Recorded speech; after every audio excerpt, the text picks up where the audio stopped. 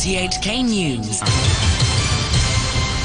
It's 11 o'clock. I'm Todd Harding. Tonight's headlines. Taxi drivers say they're looking for a $6 increase in flagfall. The High Court rejects a request for a coroner's inquest into the 2012 Lama Ferry disaster. And health officials again urge the public to get fully vaccinated as COVID cases rise again. Taxi fares may be following bus and ferry fares in going up sharply soon. A cabby representative says the trade may seek a $6 increase in flagfall. Maggie Ho reports. The president of the Taxi Dealers and Owners Association says fuel cost has soared in the past year due to inflation and a conflict between Russia and Ukraine, among other factors.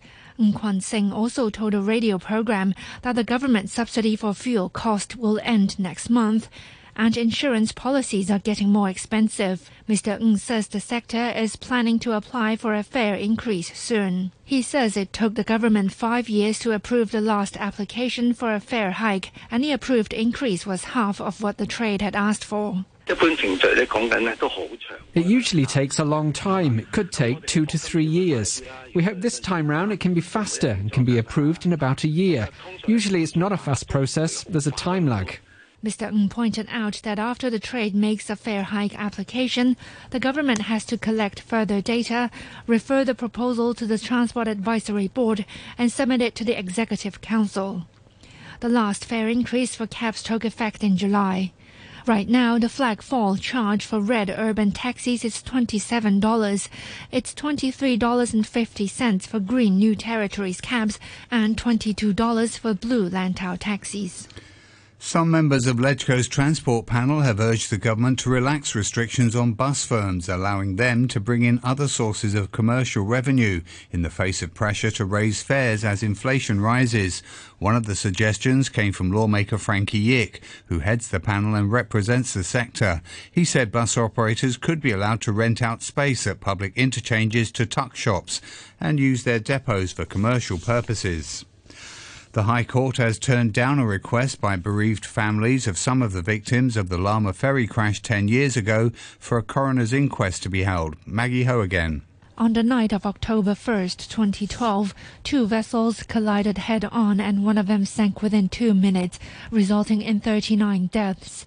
In a written ruling, Mr. Justice Russell Coleman noted that the coxswains of the vessels had been sentenced, and an independent inquiry led by a judge had been held into what caused the tragedy. He said it was understandable that family members would want to trace every detail of how their loved ones died, but that the public interest does not require the unraveling of every possible factual details through an inquest. Speaking after the ruling, one of the applicants, Chiu Ping Chun, said he was very disappointed. He said the families would discuss with their lawyers what to do next. The government has warned that local and imported COVID infections have been rising as social distancing measures are relaxed, more travellers enter Hong Kong and immunity wanes. New COVID cases jumped by over 1,000 today to 9,219.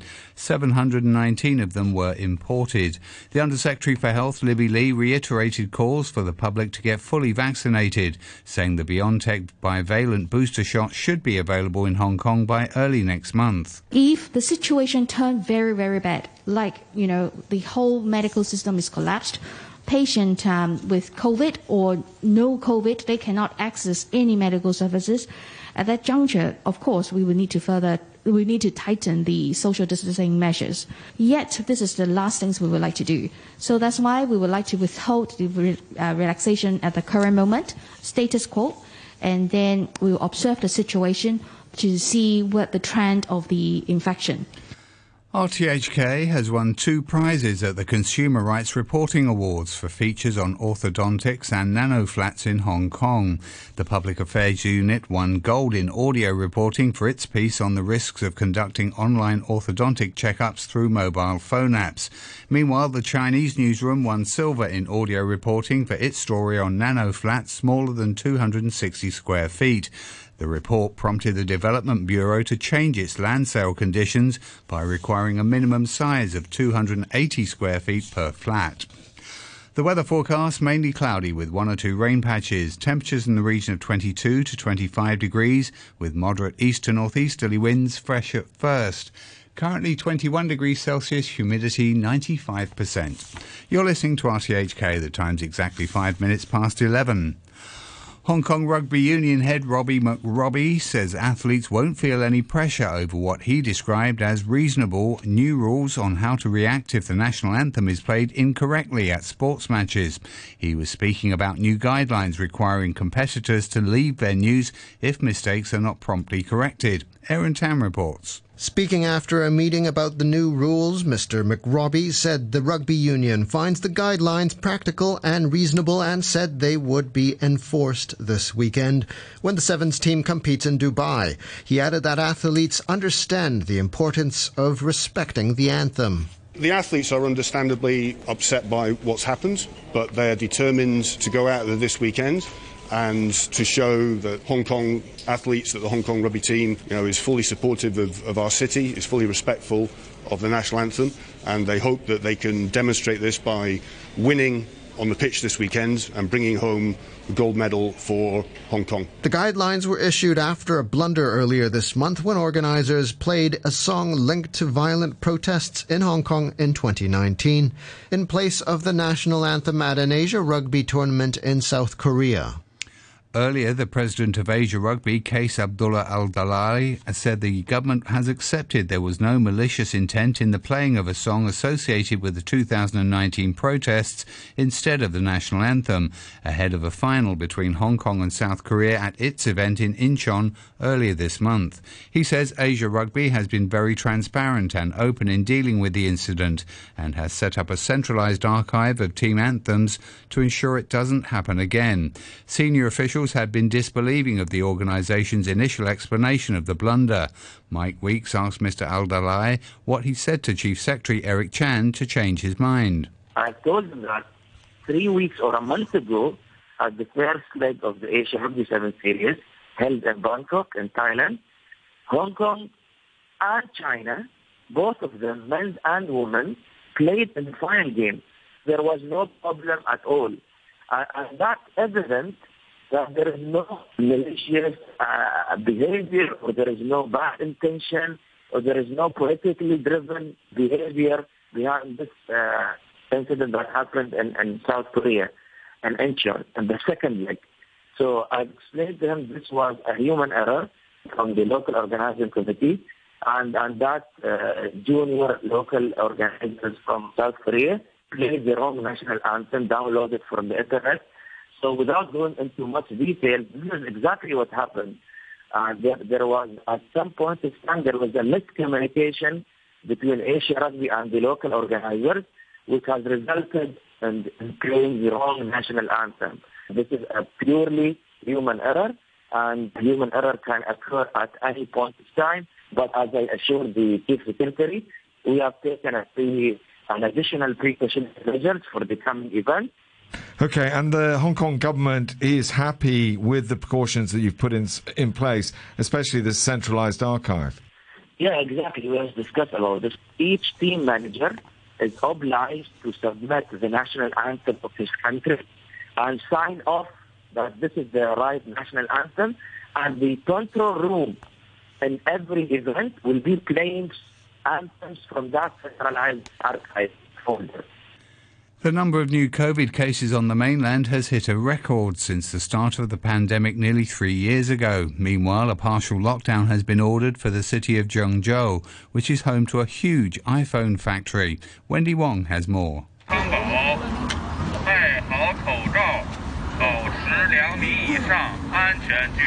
According to the National Health Commission, the number of new local coronavirus cases, excluding imported ones, rose to 31,444 on Wednesday, up from 28,883 the day before. More than 27,000 of the latest infections were asymptomatic. The previous record for daily cases was set on April the 13th at 29,317. Infections in Beijing continued to grow. It reported 1,648 new locally transmitted cases, compared with 1,486 a day earlier. And the capital has reported one more death, pushing fatalities on the mainland up to 5,232. Elsewhere, Guangzhou saw new infections subside further, but cases in the mainland's largest municipality, Chongqing, surpassed 7,800, up from some 6,900 on Tuesday. And the central city of Zhengzhou, which is home to a massive iPhone factory, is reported to have ordered an effective lockdown for several districts. The local government is said to have told residents of the city centre that they can't leave the area unless they have a negative COVID test and permission from local authorities, and are advised not to leave their homes unless necessary. Apple, meanwhile, says it now has team members on the ground at the Foxconn plant to make sure employee concerns are addressed.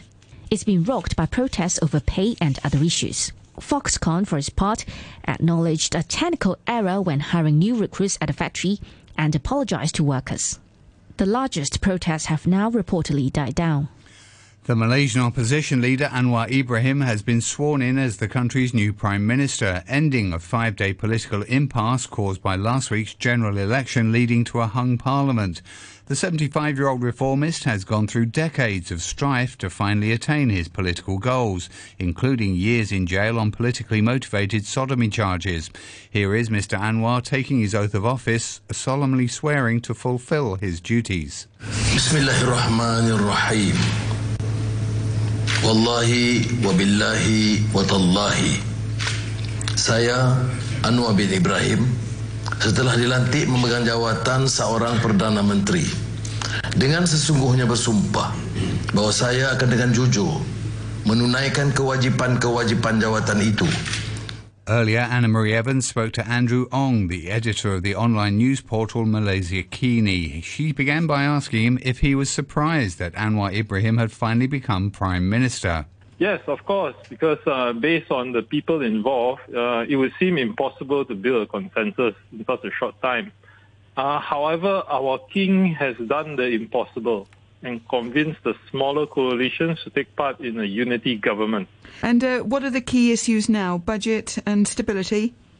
Firstly, Anwar's immediate priority is to form a unity cabinet, which is a very tricky exercise given the dynamics of his own coalition and that of his new partners, Barisan Nasional and Gabungan Parti Sarawak.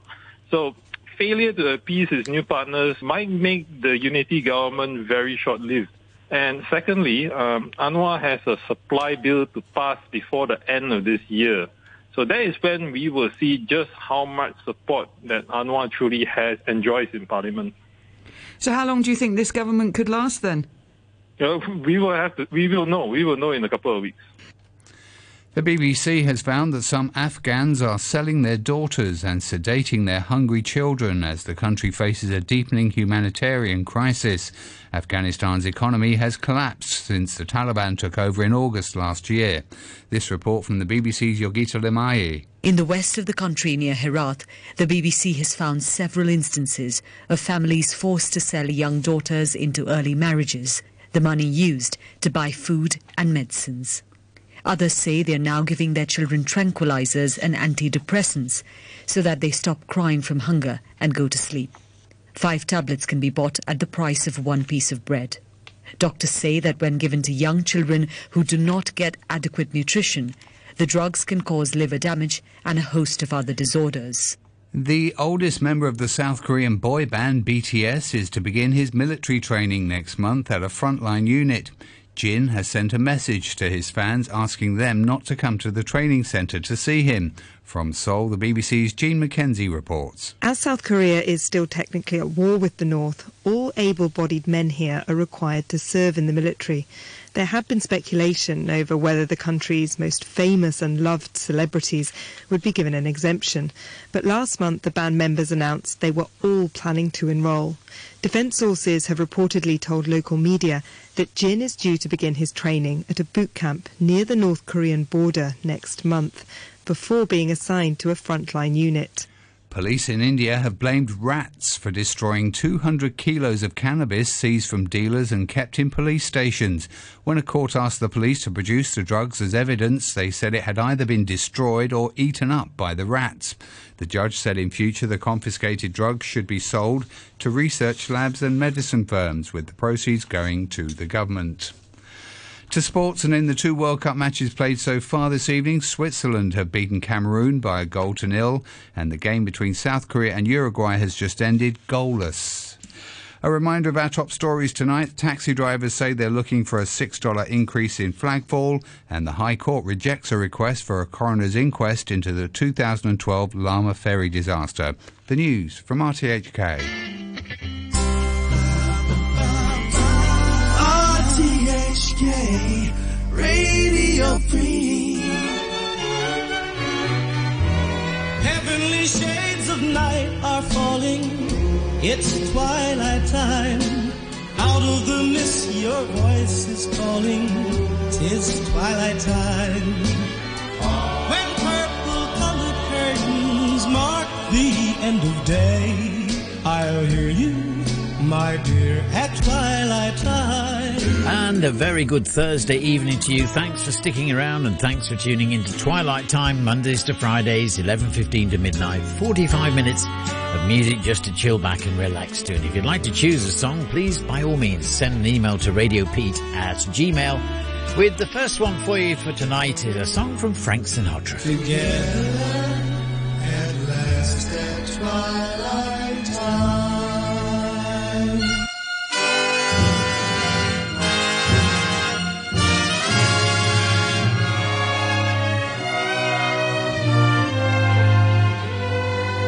You vowed your love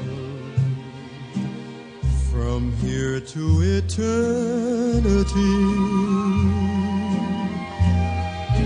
a love so true it never would die.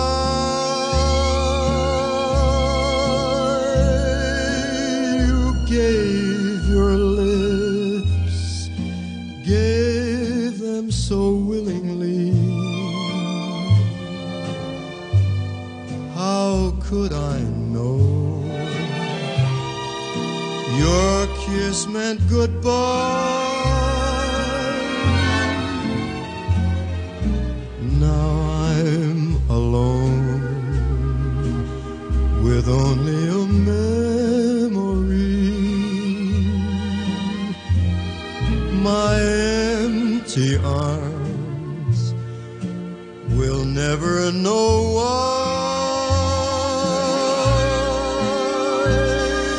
Though you are gone, this love that you left with me will live from here to eternity.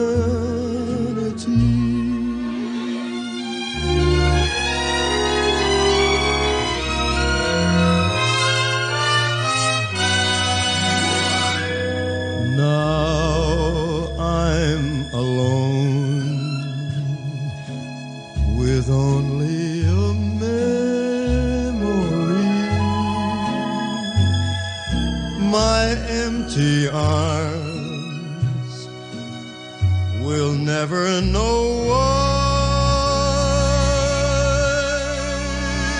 Though you are gone, this love that you left with me, this endless desire